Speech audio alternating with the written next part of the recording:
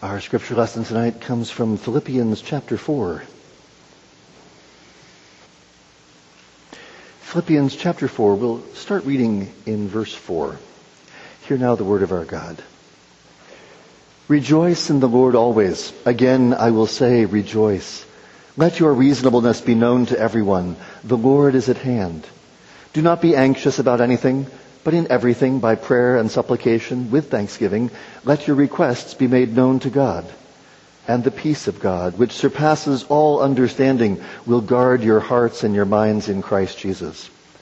Finally, brothers, whatever is true, whatever is honorable, whatever is just, whatever is pure, whatever is lovely, whatever is commendable, if there is any excellence, if there is anything worthy of praise, think about these things.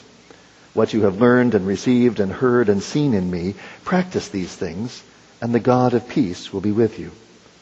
I rejoiced in the Lord greatly that now at length you have revived your concern for me. You were indeed concerned for me, but you had no opportunity. Not that I am speaking of being in need, for I have learned in whatever situation I am to be content. I know how to be brought low, and I know how to abound.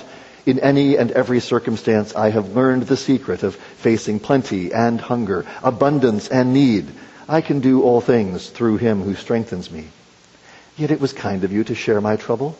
And you, Philippians, yourselves know that in the beginning of the gospel, when I left Macedonia, no church entered into partnership with me in giving and receiving except you only. Even in Thessalonica, you sent me help for my needs once and again. Not that I seek the gift, but I seek the fruit that increases to your credit. I have received full payment and more. I am well supplied, having received from Epaphroditus the gifts you sent, a fragrant offering, a sacrifice acceptable and pleasing to God. And my God will supply every need of yours according to his riches in glory in Christ Jesus. To our God and Father be glory forever and ever. Amen. Greet every saint in Christ Jesus. The brothers who are with me greet you. All the saints greet you, especially those of Caesar's household. The grace of the Lord Jesus Christ be with your spirit. This is the word of our God.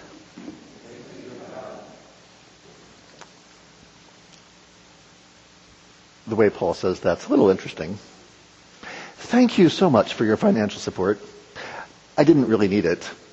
Please don't send any more. Does that sound like an odd way of saying it? I mean, and have you ever received support letters like that? If you want to understand the way Paul's thinking and what he's doing here, it's perhaps helpful to actually, Scripture tells us a fair amount about the Philippian church. Paul talks about them to others as well as talking to them. So actually, if you want to see it, it's in 2 Corinthians 11, verses 8 and 9 is one place. He actually talks about them in two different places. But in 2 Corinthians 11, 8 and 9, Paul says that when he ministered in Corinth, which is further down the Greek peninsula, so after leaving Macedonia, so that's what he's referring to in how sort of they ministered to him after he had left Macedonia. He says to the Corinthians, he says, I robbed other churches. That's an interesting way of putting it. I robbed other churches by accepting support from them in order to serve you. And when I was with you and was in need, I did not burden anyone, for the brothers who came from Macedonia supplied my need. So I refrained and will refrain from burdening you in any way. Now, Philippi was the chief church we know of in Macedonia. He even calls his support from Philippi, Macedonia, robbery.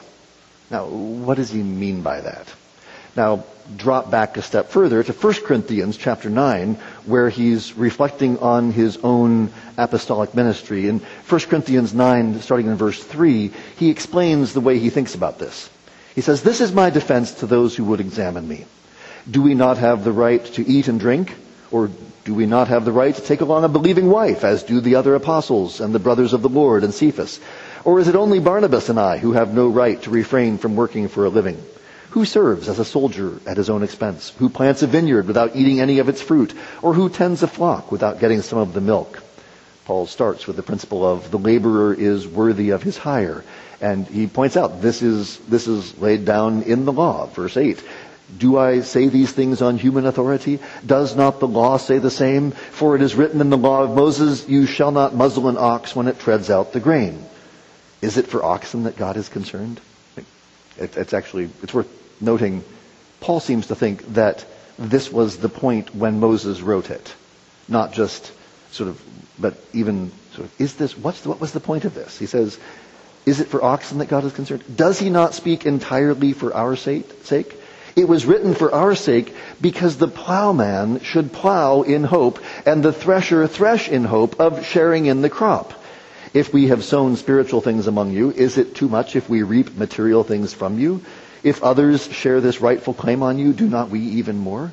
Nevertheless, Paul says in verse 12, we have, 1 Corinthians 9, we have not made use of this right, but we endure anything rather than put an obstacle in the way of the gospel of Christ. Do you not know that those who are employed in the temple service get their food from the temple, and those who serve at the altar share in the sacrificial offerings? In the same way, the Lord commanded that those who proclaim the gospel should get their living by the gospel. Here he refers back to the Old Testament, and actually we saw some of this in Leviticus, how the priests and Levites were fed through the sacrificial offerings. A portion of every offering except the burnt offering was given to the priests in order for the priests to have sustenance. So Paul is zealous to defend the principle, the right of the pastor to material support, but he also says that he believes his ministry will be more effective if he sets aside this right regarding himself. As he says in 1 Corinthians 9:15, but I have made no use of any of these rights, nor am I writing these things to secure any such provision. For I would rather die than have anyone deprive me of my ground for boasting. For if I preach the gospel, that gives me no ground of boasting. For necessity is laid upon me. Woe to me if I do not preach the gospel. For if I do this of my own will, I have a reward, but if not of my own will, I am still entrusted with a stewardship. What then is my reward? That in my preaching I may present the gospel free of charge, so as not to make full use of my right in the gospel. So Paul wants it to be clear to the churches, and he's doing this for the sake of others, that the pastors of the churches should be paid. But he says, but I do not want to be paid.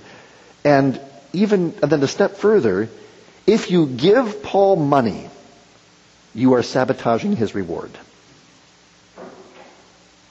So this is what's going on in Philippians. If you give Paul money, you are sabotaging his reward, diminishing his claim to present the gospel free of charge. So when Paul says in 2 Corinthians 11 that I robbed other churches by accepting support from them in order to serve you, he's sort of rebuking the Corinthians for being so selfish. You Corinthians should not be relying on outsiders to pay for the ministry. You should support those who minister to you. And the rebuke is especially striking because Paul said earlier in 2 Corinthians 8 that these Macedonian Christians, the church of Philippi, they're poor. We want you to know, this is 2 Corinthians 8, 1 through 5. We want you to know, brothers, about the grace of God that has been given among the churches of Macedonia. And again, Philippi is one of the few Macedonian churches at this time, so they're certainly included here. For in a severe test of affliction, their abundance of joy and their abundance of joy. This, remember Philippians, the epistle of rejoice, rejoice, rejoice. In their abundance of joy and their extreme poverty have overflowed in a wealth of generosity on their part. For they gave according to their means, as I can testify, and beyond their means, of their own accord, begging us earnestly for the favor of taking part in the relief of the saints. And this not as we expected, but they gave themselves first to the Lord, and then by the will of God to us. So, what the Philippians have done is they have robbed Paul of his boasting. By giving him money, and they delight in providing for Paul in spite of his objections. Indeed, one could say that they have figured out the implications of what Paul taught on giving. Because if Paul gains honor by preaching for free, then they gain honor by supporting his preaching. So in a sense, there's a zero-sum game here going on in the way that Paul's talking. So my honor is diminished because they're giving, but their honor is increased because they have supported me. And so Paul's sort of caught in this dilemma of, I want to do this, but on the other hand, they gain honor. And I delight to honor them for it. So he's not really upset with them because, quite frankly, they're understanding what the gospel is. They're seeing what the gospel is, that they are denying themselves, taking up their cross, following Jesus. And so, yes, his honor is diminished. But that's what it means for Paul, to take up his cross and follow Jesus. Okay, fine. I won't get the honor of preaching for free here, but they get the honor of denying themselves and taking up their cross and following Jesus. And that's a great thing. So that's a big part of what Paul's doing. You might see it as a friendly battle of honor. Paul wants the honor of preaching without charge. The Philippians want the honor of supporting his preaching. Paul is grateful for the support they give and delights to honor them for it. He brags about them to the Corinthians. But at the same time, he doesn't want to encourage them to keep doing this. Now, I don't know if any of you have experience with honor-based cultures. You have to be careful in honor-based cultures. If you say to your host, like for instance when I was in Eritrea, I was warned ahead of time, so I never did this, but I've been told, if you say to your host, what a lovely picture on their wall, probably the next day you'll find it at your front door. If you are someone important to them, someone that they honor, then if you make a hint that you like something, they will make it happen, even if they can't afford it. That's the way honor works. You honor those. Now, it's worth noting our culture doesn't think much about honor. We also don't think much about shame. We got screwed up ideas of both. But this is where, a pastor friend of mine was visiting in a church with an honor culture, and after the service they had to stack the chairs. So he was talking with the senior pastor, and he just began to help because when that's what he does, he stacks chairs. It's easy enough. The church had a couple of young associate pastors, and as soon as they saw the visiting pastor stacking chairs, they started moving really quick, stacking 2 chairs for every chair that he stacked. And he was busy talking with the senior pastor, didn't really notice what was going on.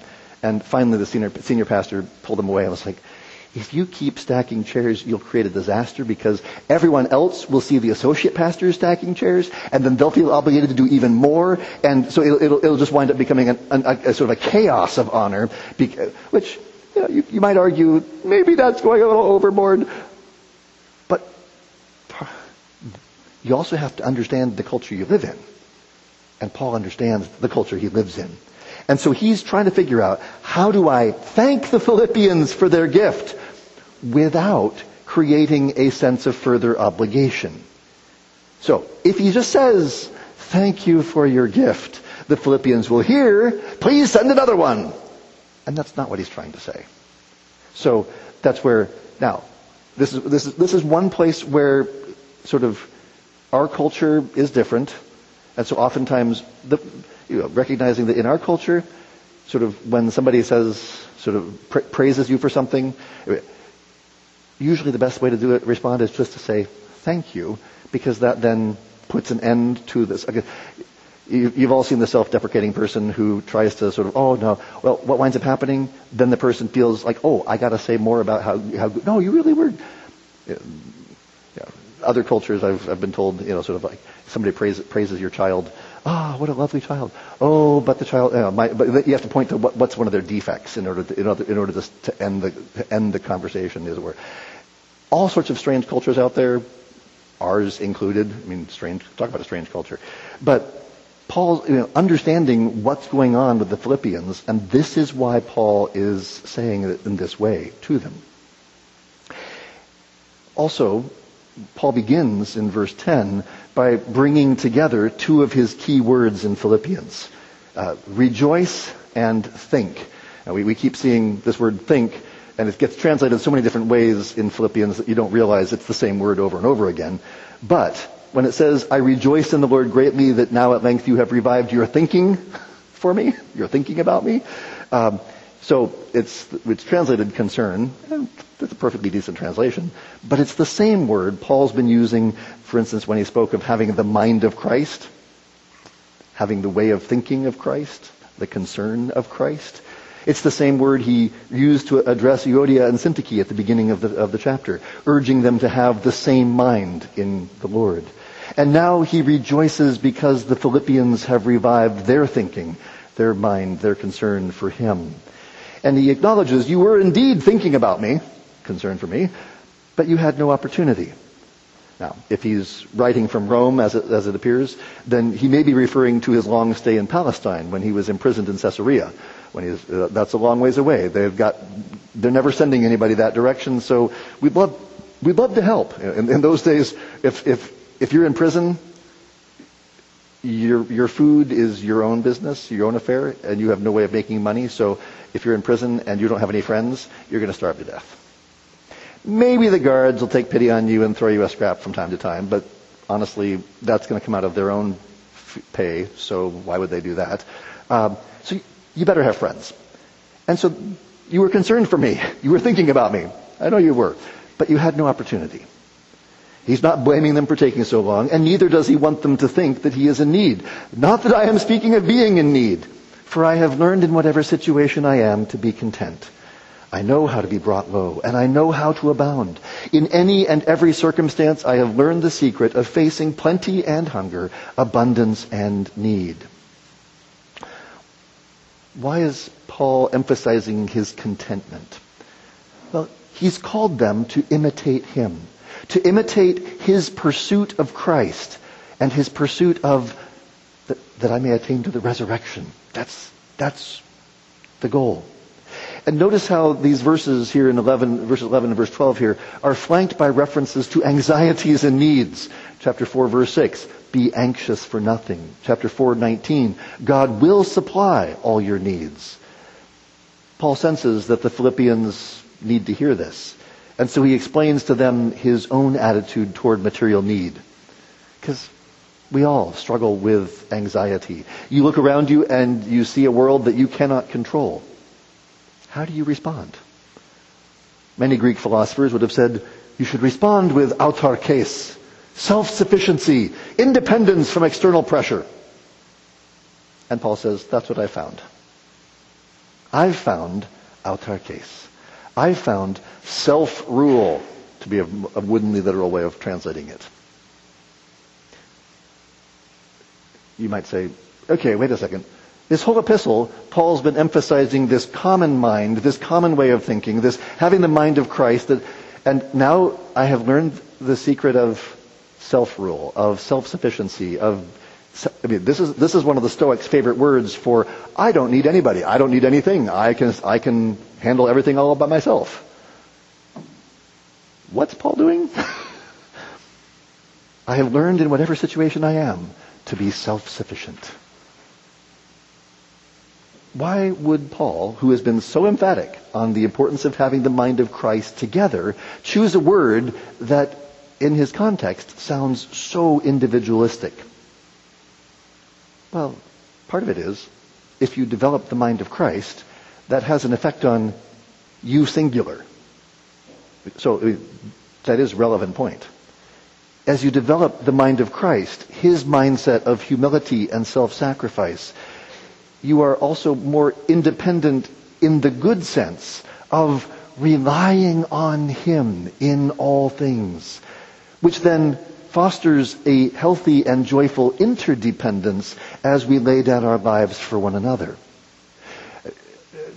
We saw last time how Paul was using all of the Greek virtue words about excellence and beauty and whatever's honorable, just, pure, lovely, commendable, excellence.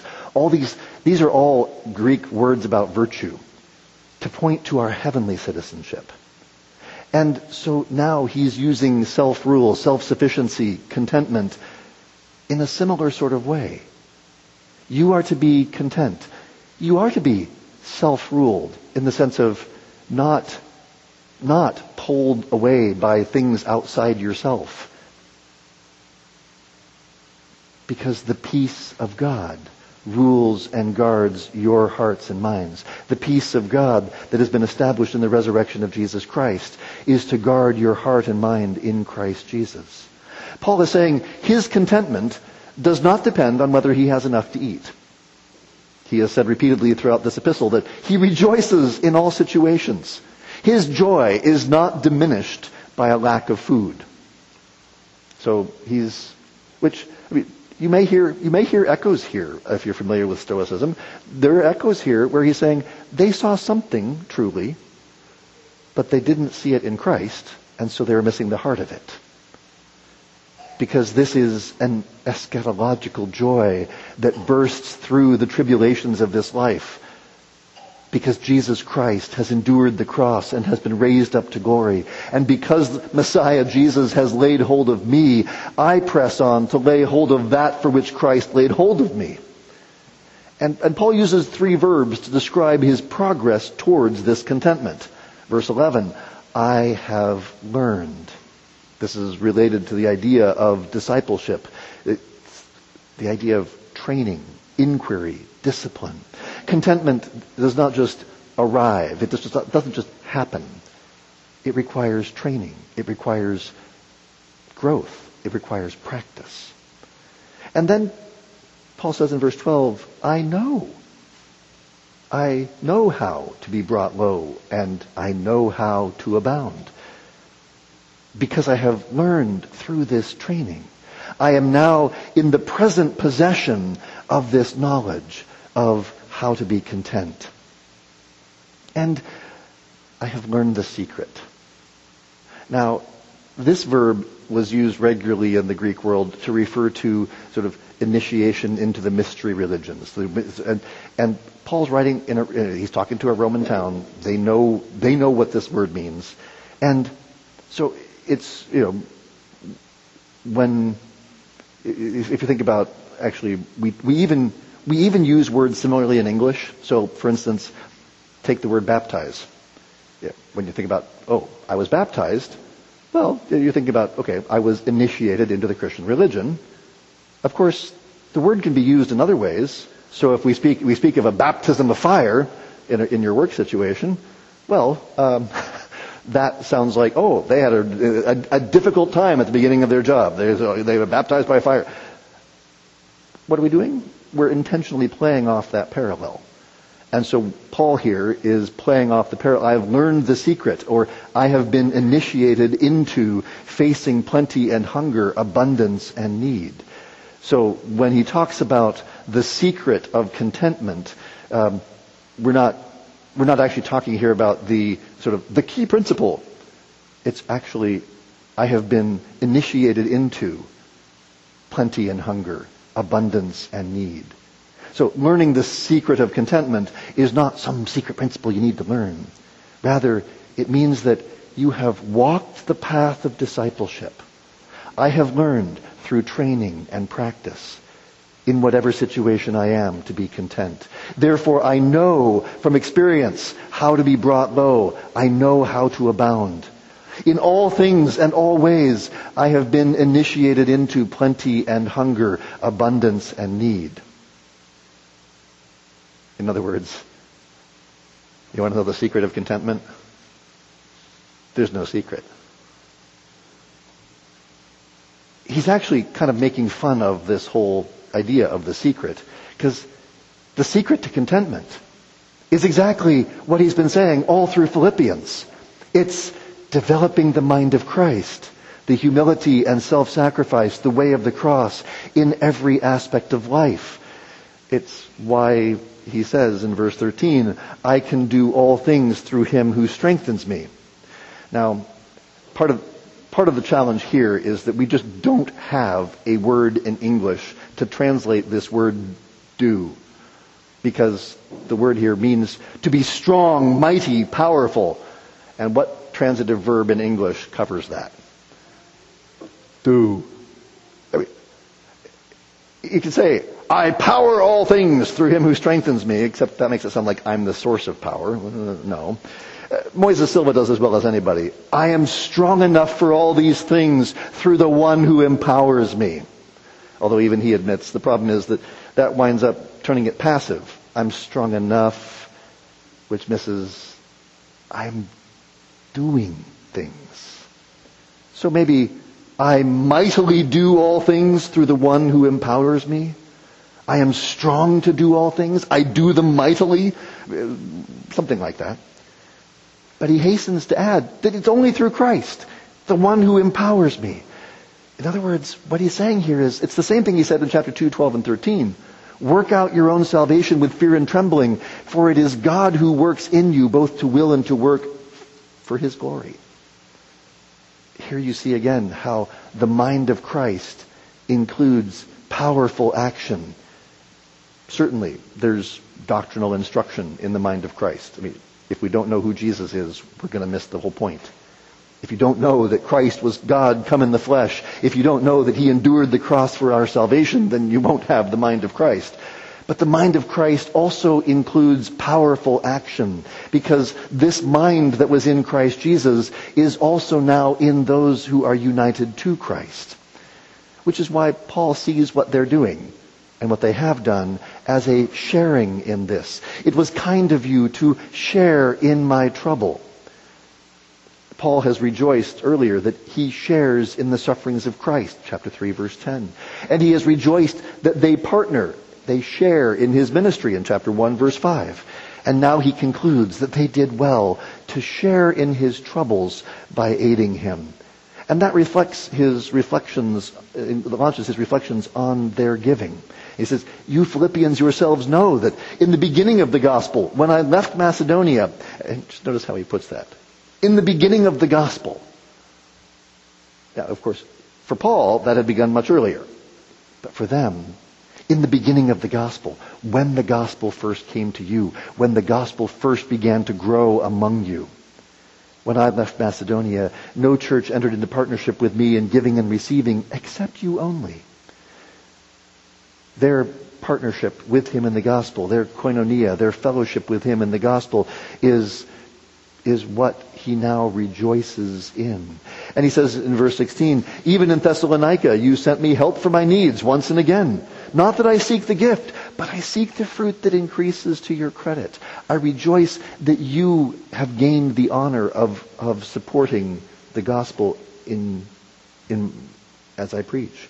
In verse 11 he had emphasized that his rejoicing in the gift was not based on his needs. He would be content whether he was hungry or full. But he rejoices because of the benefit to the Philippians.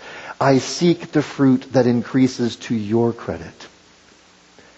I think sometimes we pull apart material and spiritual blessings as though they're entirely separate things. Much of Jewish thought in Paul's day had connected material and spiritual blessings in the opposite way. In much of Jewish thought, accumulation of material wealth was a sign of spiritual blessing. Paul turns that on its head. Distribution of material wealth results in spiritual blessing. This will wind up becoming a major point in early Christianity. Peter Brown has written a fantastic book on Through the Eye of the Needle, where he talks about how in the early church this idea of the distribution of material wealth results in spiritual blessing was part of what powered the spread of the gospel throughout the Roman and beyond outside of the Roman world. Paul says that their care for his material needs results in fruit that increases their credit. There's a lot of financial language being used here. It's very similar to what Jesus says in the Sermon on the Mount. Lay up for yourselves treasures in heaven. What's the point of your earthly treasures? The point of your earthly treasure, the point of your material possessions, is to be used in helping others. Certainly, taking care of your family, your spouse, your children, your parents, other relatives, all that's important. But in the context of Philippians 4, it's about taking care of the preaching of the gospel, ensuring that the preaching of the gospel goes forth to the ends of the earth. I think of John Wesley, who died with practically nothing left in his pocket, because tremendous sums of money came to him as people would send him money for the preaching, but but yet he just kept making sure it kept going out. He didn't accumulate it for himself. He made sure that it kept going out for the spread of the gospel. And verse 18 makes this even clearer. I've received full payment and more. I am well supplied, having received from Epaphroditus the gifts you sent, a fragrant offering, a sacrifice acceptable and pleasing to God. Now, Paul uses the same language in Ephesians 5 when he commands the Ephesians, walk in love as Christ loved us and gave himself up for us, a fragrant offering and sacrifice to God. Think about that. In Ephesians, Paul calls Christ a fragrant offering and sacrifice. What Christ did on the cross is a fragrant offering and sacrifice. In Philippians, he says that the Philippians' offerings are a fragrant offering and sacrifice. What's Paul doing? He's connecting our financial gifts with the cross of Christ. What does he mean? In the Old Testament, the sacrificial system centered on the shedding of blood. Christ is the atoning sacrifice that removes our sin. So it'd be really easy to say that therefore, the sacrificial system is fulfilled in Christ, and we don't really have any other sacrifice but Christ. And yet, Paul says that the Philippians' gifts are a fragrant offering, a sacrifice acceptable and pleasing to God. Now, throughout the Old Testament, this fragrant aroma refers to the portion that is burned in the fire. So when the Philippians' gifts are referred to as a fragrant aroma, a fragrant offering, this is saying it's a burnt offering. Now, the burnt offering got completely burnt and destroyed in the fire and ascended in the smoke to God. And that's what Paul says. Basically, Paul says your gifts for the furtherance of the gospel are like the burnt offering. Well, and what did we see throughout Leviticus as what the burnt offering is all about? It's in the burnt offering you're saying, God, we are yours. We are here to worship you. It's the ascension offering where we ascend into the presence of God. In the Old Testament, through the smoke. We don't just come through smoke. We come through Jesus' own fragrant offering, his own burnt offering, he is the one in whom we come. And Paul is saying that in the Old Testament, the priest did not receive that portion. God himself did, as it was burned in the fire. But the burnt offering is the once for all atoning sacrifice has been offered in Jesus, but the economic principles of what the Old Testament sacrificial system was doing remain fundamentally similar. And even as the Philippians' gifts are a fragrant offering and sacrifice, it's because they imitate the self-sacrifice of Jesus Christ, as he said to the Corinthians that the Philippians and the Macedonians in general had offered themselves first to God and then to us. And that's why they gave above and beyond their ability. Now, it's worth noting that neither here nor in the Corinthian correspondence does Paul get into anything like talking about amounts. Some would say that because Paul endorses the economic principles of the Old Testament system, that must mean Paul endorses tithing. But part of the challenge is that tithing is a very specific economic system for a specific agrarian society. This is not the time for that particular sermon, but if you think about the Old Testament system, they included a tithe on the increase of your crops, flocks, and herds, the first fruits of your harvest and of your flocks and herds, the gleanings of your harvest left for the poor, and the bringing of burnt offerings, grain offerings, peace offerings, sin offerings, and guilt offerings, as well as free will offerings at appropriate times.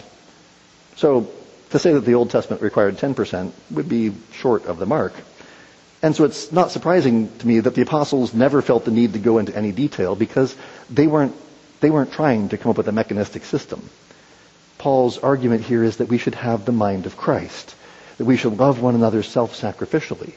And your mission, your purpose as the Church of Jesus Christ is to partner with those who preach the gospel to the nations so that the funds of those who work in the workplace and the time and gifts of those who preach the gospel come together in such a way that the gospel goes forth to the ends of the earth. I mean, and part of it is that if you're really, really poor, 10% of your income is very sacrificial. If you're comfortably middle class, 10% of your income might be barely noticeable. I mean, when we had 2 children and made $20,000 a year, $2,000 a year was a lot of money. But that's where, as we that changed over time, and as we continued on, as our income increased, we made a point of giving a higher percentage as the income went up, so the percentage went up. But also, it's also worth thinking about the fact that nowadays we have this strange thing called tax-deductible giving. I call it a strange thing because this is not something that most of human history has known anything about. So when you think about how you give, don't assume that IRS rules govern what you can give to. Now, IRS rules do govern how you pay your taxes, but they shouldn't govern how we give. That's where for a long time, I tended to just give gifts to tax-deductible organizations, and then realized, well, but there are also other situations in life that occur where a gift could be very appropriate, and going through a tax-deductible organization is simply gaining a benefit for myself. And how is that self-sacrificial giving? And so I started creating a new category in my budget for, what about other sorts of giving? And up until that point, I had never noticed anything else to give to. After that point, there's all sorts of things. So just what we think about will set up how we approach things. But indeed, self-sacrificial giving should not cause you to worry at all, because giving with the mind of Christ, partnering in the work of the gospel, reminds us, as Paul says in verse 10, "My God will supply every need of yours according to his riches in glory in Christ Jesus." God's own resources, his riches in glory, are more than adequate for anything you may face. We should not divorce this material from the spiritual. They're not mutually exclusive categories. His riches in glory, God's eschatological riches, are spiritual riches, but they include material resources as well. The God who owns the cattle on 1,000 hills is able to provide all that you need, body and soul. And because we are pressing on toward the resurrection of the body, we know that all of our bodily needs will be taken care of. All of our bodily needs. I may die of starvation, but my bodily needs will be taken care of, because in death, my body and my soul belong to Jesus, and therefore my God will supply every need as he raises my body in glory at the final day. As Paul said at the beginning of the epistle, to live is Christ, to die is gain.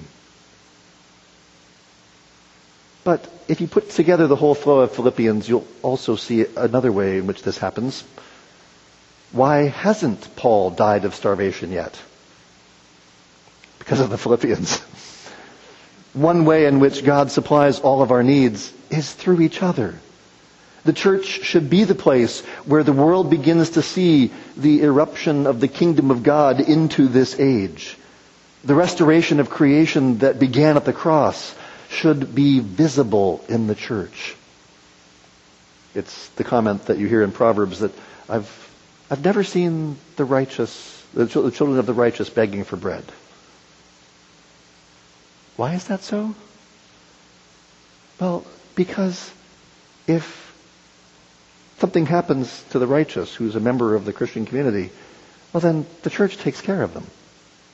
So that's the way it should be. Now I realize there are times when everything blows up, but Proverbs, after all, is mostly stating principles which are generally true and should be true. Occasionally things just really aren't the way they should be. But no Christian should ever starve to death. I mean, remember the famine relief for Jerusalem that Paul was organizing in Macedonia and Corinth. I mean, that's part of what he's been talking about here. And that's where the church should be a place where those who are, in need find help. And you see this sense of corporate identity in Paul's final greeting. Greet every saint in Christ Jesus. Greet every holy one. Greet everyone who is holy in Christ Jesus. And then he says, the brothers who are with me greet you. All the saints greet you, especially those of Caesar's household. This is part of why we think Paul was in Rome. Apparently there are some of Caesar's household who are believers in the Lord Jesus. We hear about that in Romans as well. But notice the distinction he makes between the brothers and the saints. It's a point I've often made in terms of, usually when we hear the word brothers in the New Testament, we assume that it means, just the Christians. But here it's clear, all the saints is what refers to the Christians. The brothers in the New Testament often refers to Paul's fellow preachers, his fellow ministers, who are the traveling presbytery who labor together with Paul in the gospel. And you can see even in how Paul closes his epistle how Christ-centered he is. He does not simply say, yours truly, but the grace of the Lord Jesus Christ be with your spirit. May our speech and behavior be characterized by the mind of Christ as we humble ourselves and take up our cross, as we press on towards the resurrection because Jesus Christ has taken hold of us. Let's pray. O Lord our God, may we have the mind of your Son, our Lord Jesus Christ. May we have that mind that seeks not our own interests, but the interest of others. May we have that mind that considers all things as loss compared to the surpassing greatness of knowing Christ Jesus our Lord, that we may press on toward the goal for the prize of the upward call in Christ Jesus, that we may hold true to what we have attained. Help us, Lord, to have the mind of Christ, to have that comfort in love, to have that affection and sympathy one for another, that we might see your Son sitting at your right hand as the one who, being found in human form, humbled himself by becoming obedient to the point of death, even death on a cross, that you have exalted him. You have bestowed on him the name that is above every name, that at the name of Jesus every knee should bow in heaven and on earth and under the earth, and every tongue confess that Jesus Christ is Lord, to your glory, our Heavenly Father. And so we rejoice before you because you have brought all this to pass. You have continued to send forth your gospel even to the ends of the earth here in northern Indiana. As you continue to send forth your gospel, may we preach Christ not from envy and rivalry, but from goodwill, that we might show forth the glory of Jesus, that we might see day by day, week by week, month by month, the gospel of Jesus growing and flourishing in our lives and in the lives of those around us, that we might bear witness to Jesus in the way that we live in our workplaces, the way that we live in our neighborhoods, the way that we live in our homes and communities. May we show forth Christ and him crucified in the way that we walk and humble ourselves before you and before one another, that for us to live is Christ, to die is gain, that we might progress in faith, hope, and love until the day of our Lord Jesus Christ. And Father, I pray for your church. I pray for your people, both here and indeed throughout all the world, that we might, that our love may abound more and more with knowledge and all discernment, so that we may approve what is excellent and so be pure and blameless for the day of Christ, filled with the fruit of righteousness that comes through Jesus Christ, to your glory and praise. For we pray this in Jesus' name. Amen.